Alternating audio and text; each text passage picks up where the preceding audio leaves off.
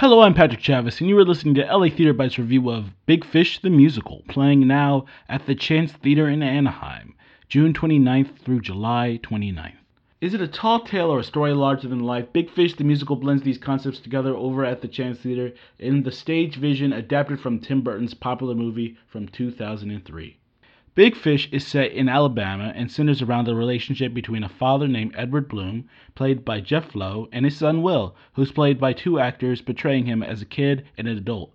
Kid Will is played by Jason Brewer, and older Will is played by Jared Price. Their entire relationship is centered on his family's stories, which take the form of tall tales. Think Paul Bunyan or John Henry. When Will discovers his father has cancer, he goes on a mission to discover the true story of his father's life before he's gone for good.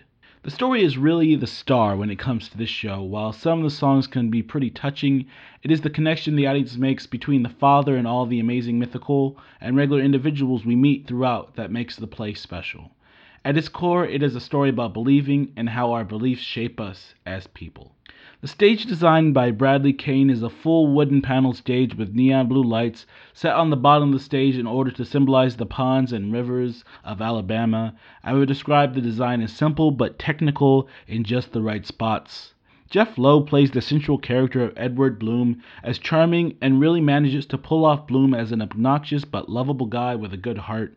His performance is a textbook example of someone who really understands a character and manifests it on stage. I've seen the movie version, I've seen bigger productions of the musical on stage. Lowe made this character his own. The lighter and more understated performance of Edward Bloom really worked for me.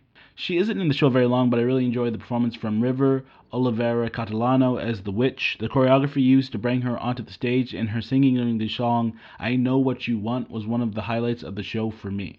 While I've never really been a fan of the songs in this musical, there are some standouts. Be a Hero is a prime example. The creator must have known it because the show starts and ends with it.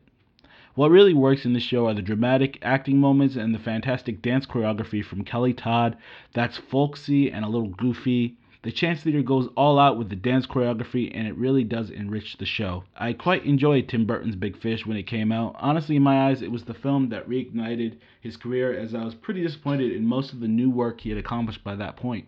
His rendition of the musical brings it back in a great way.